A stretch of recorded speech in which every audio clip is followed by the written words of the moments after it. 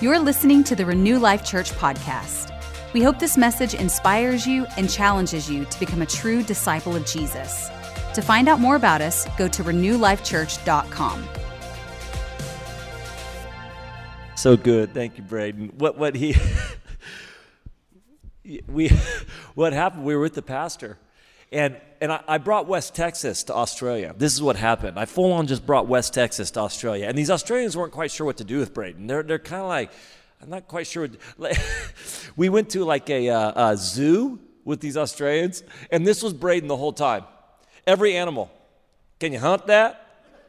Every animal we want to know, can you hunt that? Can you hunt that? And they're like, well, I don't know. That's what he wanted to know the whole time. So we're at lunch with this pastor, and what the pastor said was, he said, hey, can I buy that knife off you? And Braden's like, why do you want to buy the knife off me? He goes, dude, those are illegal over here, and you cannot bring them into the country. He goes, I don't know how you actually brought that into the country, but you can't buy that knife, and it's illegal over here. Can I buy it? This is the pastor saying that. So you have so your pastor is an international criminal. He's an international criminal is what's happening right now, but it was awesome. It was just so fantastic. Every time people don't fully understand Midland or West Texas if you're outside of this thing. I remember the first time he was with us in like a pastor's gathering, and we all stayed in a house together. There was like a super hipster pastor from Brooklyn who's like everybody's young adults and creative is in his church, and a guy from Kansas City, a guy from Denver. And the whole time that we're in the house, it was just all Braden stories. And Braden's in there with this guy from Brooklyn and all that, and this is what he's teaching us. He goes, well, this is how you catch a rattlesnake. He goes, you can catch a rattlesnake. It's not too hard. And he's like trying to go over technique of how to catch a rattlesnake. He's like, I used to do it all the time when I was a kid. And we were all like, what? What? What? So I bring him now for like, just like, hey, come on, West Texas. Come on, West Texas. Come show us. Like, tell that rattlesnake story. Tell that how to catch rattlesnakes. So that's the best. Hey, well, good evening. It's good to see you guys. Thanks for having me come out, man. What a great time. And last time I was here, this building wasn't here. And so, man, what an incredible building. Just so beautiful and just really amazing what God's doing in this church. Not just this church, but this movement of churches that is impacting Texas. It's pretty incredible, and it's a real honor to be here and to be able to get into the Word with you. And I always loved coming to Texas. I'm reminded, my mom was born in Texas. She was born in Lubbock, so I'm an honorary Texan. And but every time I come to Texas, I'm reminded again. Here's what I'm surprised of every time I come to Texas. I don't know how people live past their 30s here, mainly because the first time I came, I ordered a chicken fried steak. And it didn't just come out chicken fried. It came out smothered in like gravy. It's this big old thing on a plate. I thought, oh my gosh. And then I realized you guys smother everything. You don't just have corn, you have cream corn, which is corn smothered in something. And you don't just have like lettuce, you have coleslaw, which is lettuce smothered in something. And I remember being here, I'm like, how do Texans live past their 30s? How is that even possible? How is this happening? And sure enough, man, last night I went to a restaurant and I just wanted like, I'm going to have some prime rib. It was the biggest piece of meat. It was just, bam, this prime rib that was, am I lying? It was huge. And then I ordered some asparagus with it, and they literally like threw like 3 little things of asparagus. It was this massive slab of prime rib, and then they're like, well, I guess here's a couple spears of asparagus, just, you know. And it was amazing, and I love it every time. I love it. So anyways, hey, if you have your Bibles, get them out. Can I just say this real quick? I'm going to speak a message right now that I did not speak last service, but here's the deal. Last service message is really important. I feel like I'm supposed to speak this message this time for you, so I'm going to do that. But I do think if you have a chance, I'm assuming it's on YouTube or Facebook or wherever else, if you have a chance, I'd really encourage you to do this. It'd be the best 30 minutes of your life listening to the message, all right? Because it was phenomenal, all right? It was just really, really good. But it really is a foundational message about how the church is a family, not a business, and what that looks like, what that entails. But I would encourage you, because I'm going to switch up messages, but I would encourage you to go listen to that message. But go with me to Jeremiah chapter 17. Jeremiah chapter 17, if you have your Bible. Last service I said, if you have your Bible, turn to Jeremiah 17. If you don't have your Bible, sit next to a Christian and read theirs. And so I'll say it again this service. Come on now, where's my 6 o'clock service? Are you with me? Yeah. Okay, all right now. Braden said this was the best service of all three. And so let's not make him a liar. Here we go, Jeremiah chapter 17. We're going to go there in just a second. One of the things I see as I walk with people, as a pastor, as I walk with believers, one of the things I see that trips them up the most, or that confuses them, or really disillusions them in many ways, is when they don't recognize seasons. I really believe that as Christians, we're to recognize seasons. And many times we are confused, or we don't know how to truly engage something because we don't recognize the season.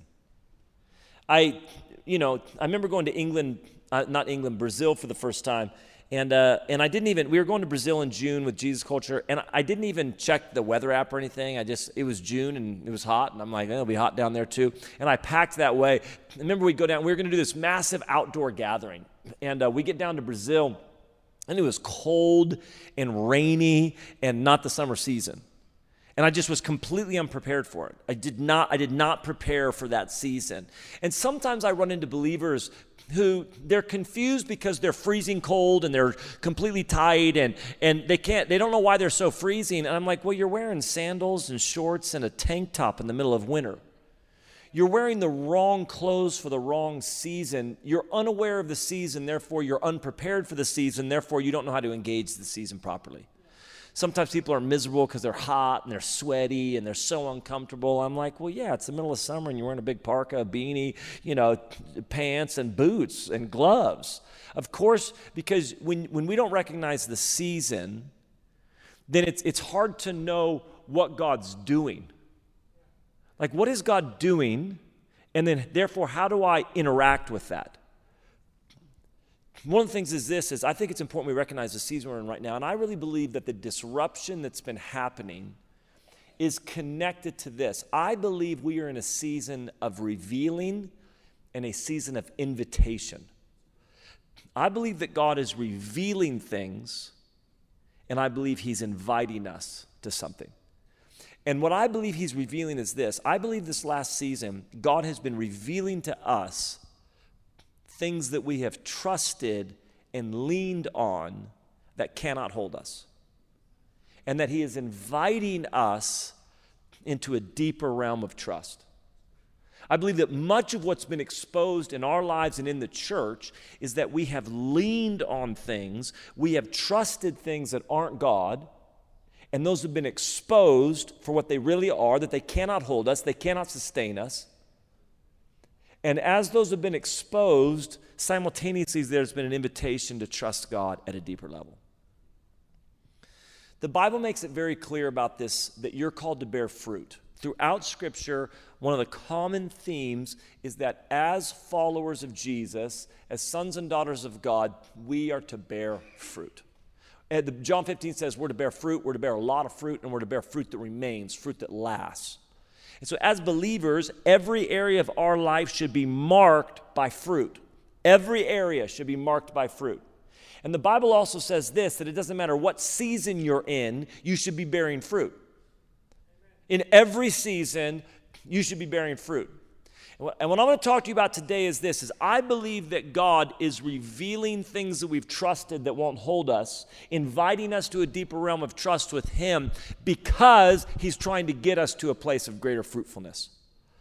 God is trying to get you to a place of fruitfulness, every area of your life, in your relationships and in your marriage and in your finances and in your personal, purity before the Lord, in your call. In every area of your life, he's trying to get you to a place of greater fruitfulness. But in order to get you to a place of greater fruitfulness, he has to invite you to a deeper place of trust. Are you with me? And the key to fruitfulness, and I'm going to show you this, the key to fruitfulness is trust. This is the key to bearing fruit. It's trusting God. Let me show this to you. Here we go. Jeremiah chapter 17, verse 5. It says this. This is what the Lord says. Cursed is the one who trusts in man, who draws strength from mere flesh, and whose heart turns away from the Lord. That person will be like a bush in the wastelands. They will not see prosperity when it comes. They will dwell in the parched places of the desert in a salt land where no one lives. But blessed is the one who trusts in the Lord, whose confidence, or one translation says hope, is in him. They will be like a tree planted by the water that sends out its roots by the stream. It does not fear when heat comes. Its leaves are always green. It has no worries in a year of drought and never fails to bear fruit. That's what what I love about God is that he's so invested in your success that he just gives you the secret. Do you know that in America there's an entire culture, an entire culture of people that attend seminars and buy books and join programs because they are interested in learning the secret of something. And the people will come up and say, I want to tell you the secret of how I made millions. I want to tell you the secret of how I retired at 30 and live in Hawaii now. I want to tell you the secret of how I've had a great marriage. I want to tell you the secret to the happiness in life. And people want to know what that secret is. So they say, I want to show you the secret of how I made millions. And in order for me to share that secret, you can attend my seminar, you can buy my book, you can join my program if you want that secret. Here's what I love about God. He's so invested in your success and bearing fruit that he just gives you the secret for free. It's right there in Jeremiah. He says this, if you want to bear fruit, the key is trust me. You got to trust the Lord. It's right there. It's not hidden. It's in Scripture. And he tells us this. There's two choices in front of you, or there's what I would call two doors. See, I really believe that the Christian life is not a complicated life. It can be a difficult life at times, but it's not complicated. There's two choices in front of you. Anybody in here old enough to remember the original Let's Make a Deal with Monty Hall? It's still going. I don't know if you know this, but Let's Make a Deal is still going with Wayne Brady. But the original Let's Make a Deal with Monty Hall, 60s, 70s game show, and it's known for their, people would show up with these extravagant costumes and these outfits, and then they'd play this game. But part of the game, and the part that we loved the most, was when, a contestant would be there, and Monty Hall would come up, and the contestant might have $100. He said, do you want to keep that $100, or do you want to trade that $100 for what's behind door number 1, what's behind door number 2, and what's behind door number 3? And the part of the game was we're wondering, what are they going to do? Are they going to keep the 100? Are they going to choose door number 1? Are they going to choose door number 2? Are they going to choose door number 3? And then the guy says, all right, I'm going to choose door number 3. And then they go through and they show it. What they don't tell them is this. They don't tell them that behind door number 1 is a set of hand towels. Behind door number 2 is a pile of rocks. And behind door number 3 is a brand new car and an all expenses paid vacation for you and 10 of your friends to the Bahamas. They don't give them that information, so they just have to kind of guess which one of them. That's why we watch the show. That's why it's interesting. See, I think that God would make a horrible game show host. I think God would make a horrible game show host. Can you imagine if Monty Hall or Wayne Brady, can you imagine how boring this would be if somehow they said, hey, you got $100. Here's what you can do, though. You can choose door number 1. It's a set of hand towels. You can choose door number 2. It's a pile of rocks. Or you can choose door number 3. And behind that, well, it's a brand new car and an all expenses paid vacation for you and 10 of your friends to go to the Bahamas. Which one do you want to choose? Well, there'd never be a loser, ever. There'd never be a loser. I'd like door number 3. This is why I think God would make a horrible game show host. Because God comes to us and says, here's the two choices that are in front of you, and here's the two doors. And door number 1, it says, trust in man. And behind that door is what's called a cursed life. Now, a cursed life sounds dramatic, but Scripture describes a cursed life as a life that doesn't bear fruit. It's a life that's just in the desert. It's a life that's in the salt lands. It's a life that doesn't bear fruit. And so God says, well, there's trust in man. That's door number 1. And on the other side of that door is just a life that doesn't bear fruit. It's a cursed life. Or there's door number 2, which is trust in God. And behind that is a life, a blessed life, a life bearing fruit. This is what God tells us. This is what the Bible makes it so clear. See, this is what I think this season's been about. I think God's come and said, listen, I think that he's revealed to us that we have trusted in man. We've trusted in our own strength. We've trusted in our own effort. We've trusted in political systems. We've trusted in an economy. We've trusted in whatever. And God comes and goes, I need to expose to you some things that you've been trusting in, and then I want to invite you to a deeper realm of trust in me. Because his goal is to get you to a place of fruitfulness. He wants your marriage fruitful, and he wants your finances fruitful, and he wants your job fruitful, and he wants your life fruitful. That's his goal. That's how good he is. And so he just shows up at the game show and says, well, here's 2 doors. Let me tell you what's behind them, though. There's no secret to this. Door number 1, trust man, curse life. Door number 2, trust God, bless life. But even as clear as Scripture is on this thing, it's amazing to me, and we have to make this choice. Every day that we wake up, we consistently have to make the choice. Do I choose door number 1 or do I choose door number 2? With my future, do I choose door number 1 or do I choose door number 2? With my finances, do I choose door number 1 or do I choose door number 2? It's a choice that we consistently have to make. And what's amazing to me is this, even in the midst of God very clearly telling us what's on the other side of the doors, we still choose door number 1. I remember my son, my son's 15, but when we moved, we lived in Redding my entire life, and then 7 years ago moved to Sacramento area. And my son he moved in 2nd grade, loves basketball, is a freshman in high school right now. He has been about basketball, loves basketball, works hard at basketball, wants to play basketball. And so in 3rd grade, we officially were going to put him into AU, into a travel club. But I was new. Like, I grew up in Redding. I played basketball there, coached all of our kids there, the 2 older kids. But when we moved to a new city, and I didn't know anybody. I didn't know the coaches. I didn't know the programs, any of that type of stuff. So I take my son. He's in 3rd grade. I take him to a tryout for this AU team. And there's 30 kids. They're going to keep 20 of them. They're going to make 2 teams. And my son gets cut. Now, listen, I understand that parents have like parent goggles when it comes to their kids and their talent level, but without parent goggles, my son was easily in the top 10 of these 30 kids, but he got cut. And I remember just spinning. I was struggling with it. My son, he's in 3rd grade. He's like, Dad, I'm okay. I'm like, I am not okay. No, I'm not okay. And it sucked. And I'm trying to figure out who can I call and what coaches can I get a hold of and what can I do. And I'm spinning around this thing for like 3 days. And finally on the 3rd day, I just got with the Lord and I said, God, why am I having such a hard time with this? And I realized that I didn't trust God with my kids. I realized, because this wasn't just about like basketball. It's like, this wasn't life or death, but this had to do with my son's heart. It had to do with my son's future, something he cared about. I was so irritated that somebody else could be in charge of that somebody else could do that. And I just remember feeling so powerless around that thing. And I just realized, I don't trust God with my kids' hearts. And I remember just stopping, just saying, oh, God, I trust you with my son's heart. I trust you with my son.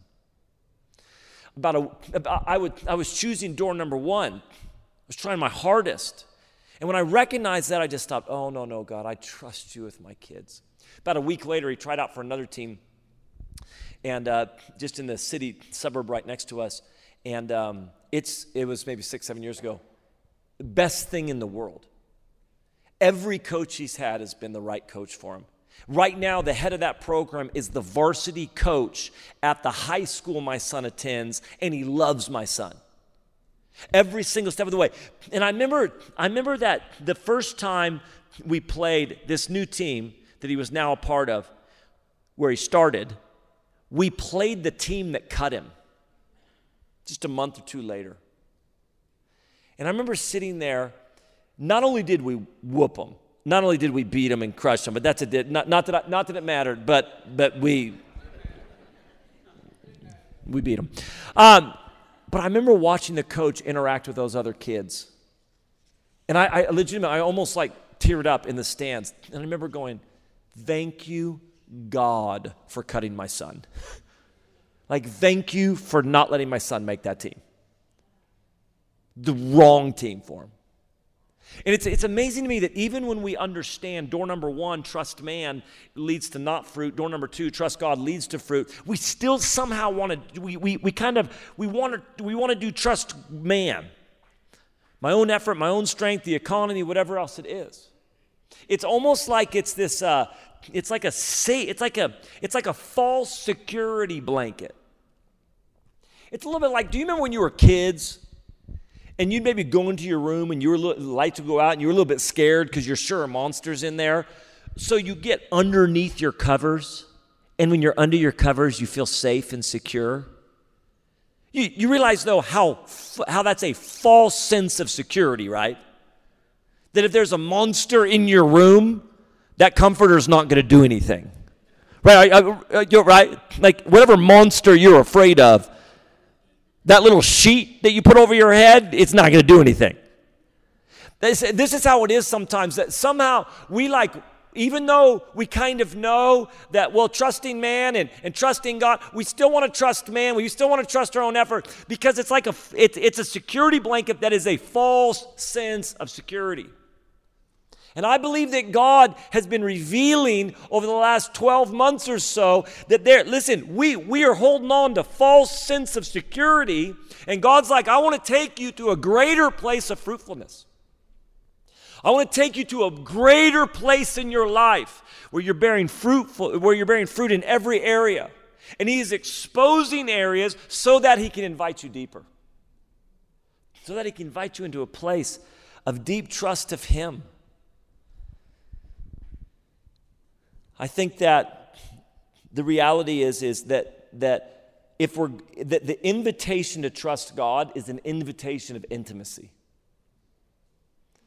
This is the reality. Those that know God trust God. And those that know God more trust God more. To know God is to trust Him. And so God invites us into a deeper realm of trust by inviting us to know Him more.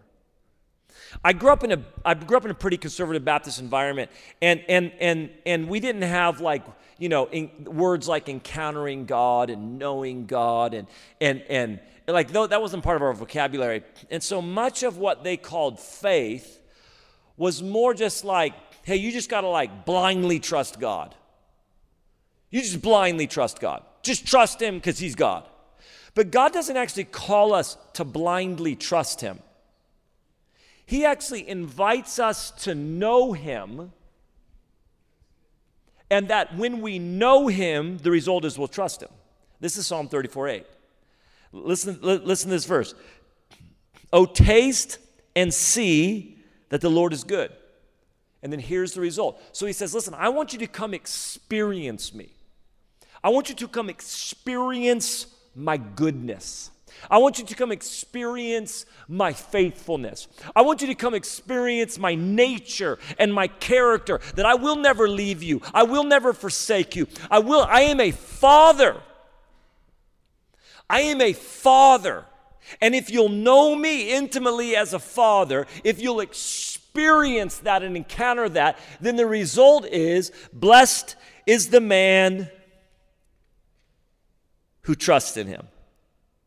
So again, we talked about the blessed life is connected to trusting God. A life of fruitfulness is connected to trusting God. But that trust is a result of, it's responding to the invitation to taste and see that He's good, that He's a father. This is, if you know God as a father, it's just a game changer. This is intimacy with God, is where trust is developed and deepened. God, I want to know you. Do you know, even in prayer, much of prayer, Jesus connects consistently the concept of prayer with persistence. Like, you have to be persistent in prayer. But He's constantly connecting prayer with God as a father. So He says, listen, if you ask for a stone, will your Father give you if you ask for bread, will your Father give you a stone? No.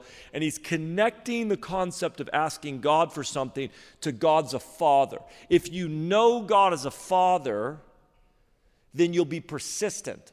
And here's why. Do you know the most persistent people on the planet? Children. If you have kids, it's the craziest thing. They can come up to you and you're like, can I have this? No, you cannot. And then 5 minutes later, I'm like, here you go. I don't even get it. It's like, can I have some ice cream? You cannot have ice cream, not at all. And then like 3 minutes later, I'm giving them ice cream. It's this persistence that just keeps coming and coming and coming and coming and coming and coming. My son, when he was little, like my love language is touch. My son's love language, touch, off the charts when he was little. And so I'd come home from a long day at work, and he'd be sitting on the couch watching TV, so I'd sit down at the other end of the couch, but I'd sit down. And all of a sudden, I'd look over, and he'd be like draped on me. I'm like, oh my gosh, get off me, son. Sit over there. And then it'd be like 30 seconds later, I'd look down, and he's like draped on me again. I'm like, son, get off of me. Sit over there. 30 seconds later, he's just draped on me, like Velcroed on, until finally I just give up. I'm like, just watching TV with him draped on me, because there's something in the mind of a kid that's like, I hear my dad saying, get off me, but there's no way he means that. It's that thing. It's like, I hear my dad saying no. He doesn't mean that, though. This is the story of the friend who knocks at midnight. This is why people won't understand those who are persistent in their prayers and in their faith. If they don't know God like you know God, they think you're crazy. Right? Because this is the story of the friend at midnight. The friend at midnight comes and knocks on the door. God's literally describing himself as the guy who doesn't want to get up. And the friend comes at midnight. I need some bread. And God's the God that's like, go away. I'm in bed. No, I need some bread. I've already put my kids down. Go away. No, I need some bread. And Jesus says, because of his persistence, he gets up and gives them bread. See, this is the concept of a child. And when I know God, when I've experienced him intimately as a father, then I just keep knocking. And people go, has God answered your prayer yet? No, he will. He will. He's my dad. He'll get up. I think he's saying he's not going to get up. Oh, he'll get up. He'll get up. He's my dad. I know he will. I just keep knocking. I know him. I've experienced him. I've encountered him. And there's this persistence that comes when I know God.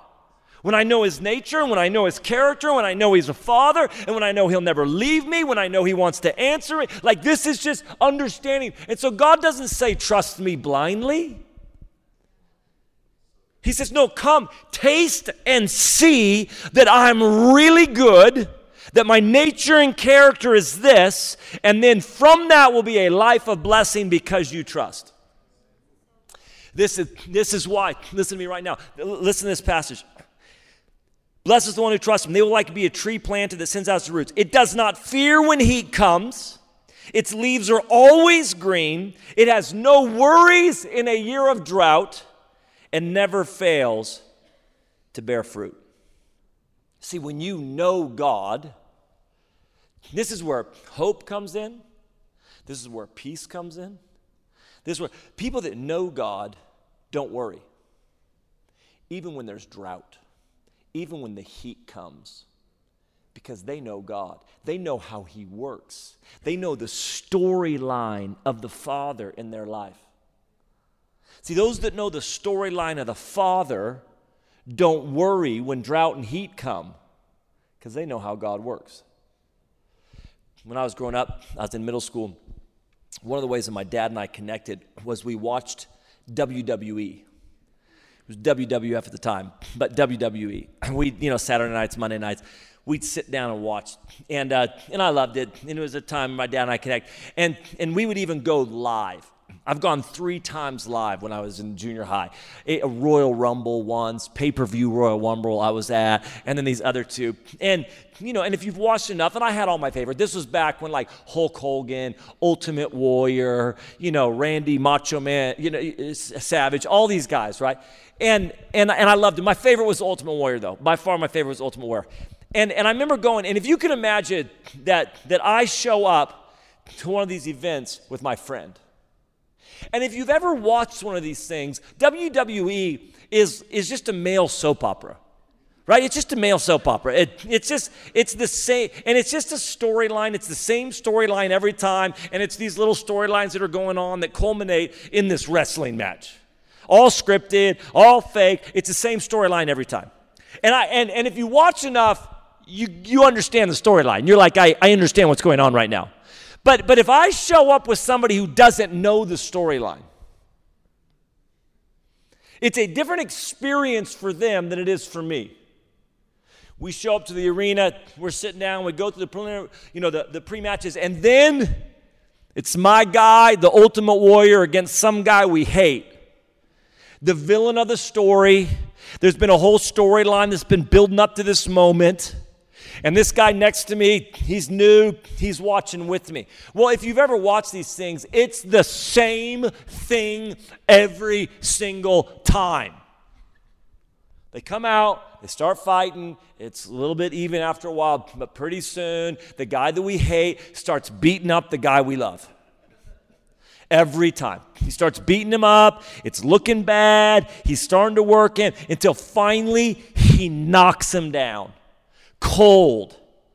And he's just laying on the mat, lifeless. The guy next to me, he's worried. He's stressed. He's concerned. Me, not even close. I know how this works. I've seen this storyline. And so he's worried, though. He's like, this is not good. This is not good. I'm like, don't worry about it. Watch this. And it looks bad because he's lifeless. He's not moving. And not only is he not moving, the guy we hate, he's starting to just gloat. He hasn't even pinned him yet. He's so confident that he hasn't even pinned him.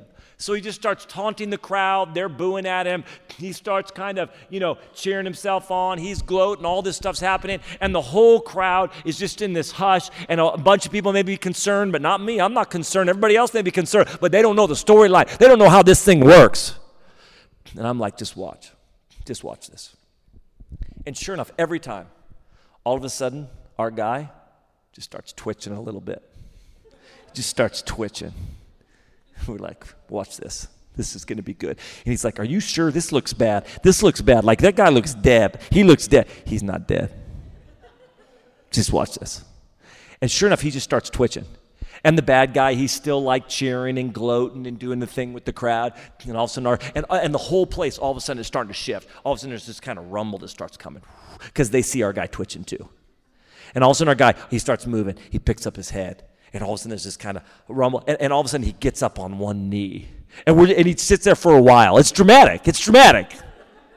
And the guy's like, is he going to get up? I'm like, is he going to get up? It's as if you don't even know the Ultimate Warrior. Watched every match for the last 6 years of his life. And he's on one knee, and the crowd's all of a sudden gets like, and then all of a sudden, he stands up. And when he stands up, the crowd goes crazy. And I'm like, watch this. It's about to be over. And the guy doesn't even know that he stood up, right? Have you seen this? It's the same thing every time. And then the guy, he's like, why is everybody cheering? And he turns around and he sees our guy standing.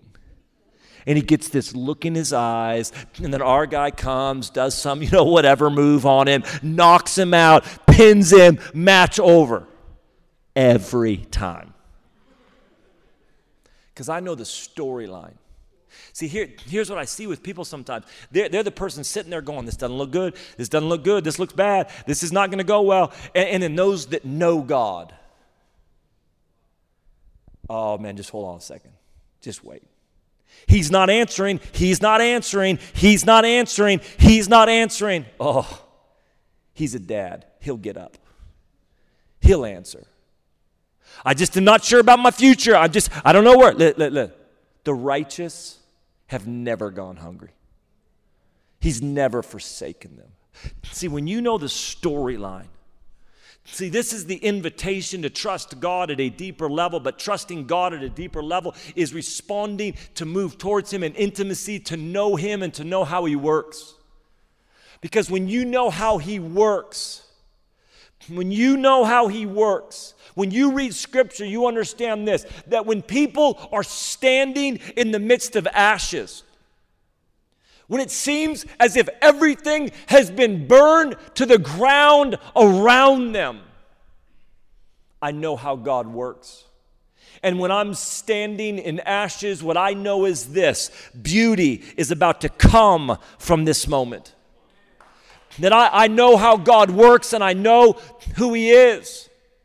And I know that when I have been weeping throughout the night, when I have been in mourning and grieving and weeping, that although I may have been weeping throughout the night, what I know is this, that when the sun begins to rise, joy is going to rise with that sun, because this is how God works. This is even right now as we look around and people can start talking about how much sin is in the world and how bleak it looks and how dark it looks. And I just say this: if you only knew God the way that I know God, you would understand this, that where sin abounds, grace is about to show up in force. That where sin abounds, people are worried right now because they're convinced that, man, the spirit of this age is going to get our young people. And I just want to stand and say, listen, if you know God, you know this, that the Spirit of God is stronger than the spirit of this age. And if there is sin abounding in this generation, God is about to show up in force with grace. Because this is how He operates. This is who He is. And so, God, I got to trust You with my kids. And I'm having a hard time trusting You with my kids because the spirit of this age seems to be after them. But we say, God, I trust You with my kids because I believe that the Spirit of God is stronger than the spirit of this age. And I trust You, God, in the midst of all that's going on. I know how You work. I know Your character. I know Your nature. I know the storyline of God. And I believe this with all of my heart, that God has revealed, He's exposed areas in our life where we have chosen door number one, where we've chosen to rely on our own effort. We've chosen to rely on our own strength. We've chosen to rely on our own work ethic and a paycheck and an economy and whoever gets in the White House. We've chosen to rely on the strength of man, and God's saying those things lead to a life that doesn't bear fruit. But He's exposing them so that we can respond to the invitation of intimacy, of knowing Him more, so that we'll choose door number two, a life of trusting God. It just says, God, we trust You. We trust You. Here's everything we've been talking about, really. Even the message last thing is, it's kind of ending with this thing of like, I believe there's a harvest coming. I believe that what God is doing with this church and what He's going to be doing with churches that are part of this movement all across Texas is God is setting you up for the harvest. But guys, we have to stand apart. Sometimes it's amazing to me how we kind of just look like the world. I'm not talking about in dress or anything. We look like the world, and then we wonder like why the harvest isn't coming in. I was in Hawaii. I go over to Hawaii to speak at YWAM quite a bit. And one of the first times I went over there in Kona, a friend goes, hey, I want to take you to this like underground cave. It's this underground river that's a cave. And I said, that'd be awesome. So we swing by his house and pick up like 4 of these. We're going with like 6 friends or something. We pick up 4 of these flashlights, these kind of, underwater flashlights you can use. And you get into this cave. And it's this I don't know how to fully describe it. There's like 2 ledges on each side that are underwater, kind of up to your knees. And then in between, there's probably 6 feet in between these 2 ledges, and then it just goes down maybe about 20 feet. And so water's up to your knee, so you walk along these ledges. And you just keep going back and back and back and back until finally it's just pitch black. Like you can't see your hand in front of your face. So you're walking, and it's just kind of creepy. It's like a movie, I'm like, some creature's going to kill me right now. I just know it, It's one of those things, and you're like daring people to jump into the water. And they're like, I'm going to jump in the water. You're like, do it, And so we're walking all the way back there. And we get all the way back, and you cannot see a thing. And they're like, all right, guys, let's turn on the flashlights. But we hadn't checked the batteries of the flashlights. So everybody goes to turn on their flashlight, and only one of them worked. Only one worked out of the 4. When you are walking back there, everybody's kind of hanging out with each other until it gets pitch black, and only one flashlight works. And all of a sudden, everybody's like, hey. Yeah, everybody just migrated over to the guy with the one flashlight. He was now the cool kid. He was now the guy that everybody wanted. Like, maybe nobody probably even talked to him the whole way back. They're like, I don't know, that kid's a dork. I'm not talking to him. Until all of a sudden, it's pitch black, and he's the only one with a flashlight. I'm telling you, a harvest is this. When deep darkness covers the earth, the glory of the Lord rises. It's that we become the light of the world. But I want to tell you, what the light looks like? When everybody else is shaken, when everybody else's foundations are crumbling around them, when everybody else's anxiety and worry is overwhelming, and we're up there going, oh, just watch this. This is a good storyline. You're going to love this. You don't need to worry. This is going to work out. What do you mean this is going to work out? Well, I know God. I know how he works. We should stand out. Like, people should look at us and go, why aren't you worried? Oh, because I know God. Because I've trusted God. He's never let me down. He's never forsaken me. How do you have that level of confidence? Because I know God. And I'm just telling you right now, in the midst of a society that is hopeless, that has completely lost peace, we stand full of hope, full of peace. And they're like, why are you so peaceful? Like, literally, the systems of the world are shaking. Say, oh, we're connected to a kingdom that's unshakable. I'm connected to a kingdom that's unshakable. And I'm standing in the midst of deep darkness with a flashlight. And all of a sudden, people just begin to gather around and say, what is it? Why are you so at peace, dude? Your guy is knocked out cold. I know the storyline. I know how God works. And I'm just standing there with a flashlight. I'm telling you, it's going to be one of the things that brings the harvest in, is people looking at your life in the midst of shaking and just a firm trust. It's where hope comes from. It's where peace comes from. You trust man, you're going to lose hope and peace. You trust God, you're going to be full of hope and full of peace. Why don't you stand up with me? It's the later service, so I just keep going. I don't know. Guys, it's only 5:43 for me right now. So we're good. I'm just hitting my stride. Could we just take a moment? Guys, I don't know what area in your life, if you're honest with yourself, that you've just chosen door number 1. You're like, I'm just going to choose door number 1. But you're looking at your life saying, man, I'm just not bearing fruit. I've lost peace. I don't have any hope. I'm not bearing fruit. A droughts come, heats come. My life is not bearing fruit in every season. And I just want to challenge you. It's because you're trusting in man. You're trusting in your own effort, your own strength, something to do with man, rather than saying, God, I trust you. I'm going to trust you. I'm going to trust you. And sometimes it's scary to get rid of that false security blanket called trusting man. But we just have to come to a point where we recognize trusting man is not going to actually protect me. It's just not. And I really believe that we are going to walk in the midst of deep darkness with our flashlight. And people are going to go, I don't know what that is, man. But I want whatever that peace is, and I want whatever that hope is in the midst of shaking. And say, oh, it's connected to trusting God.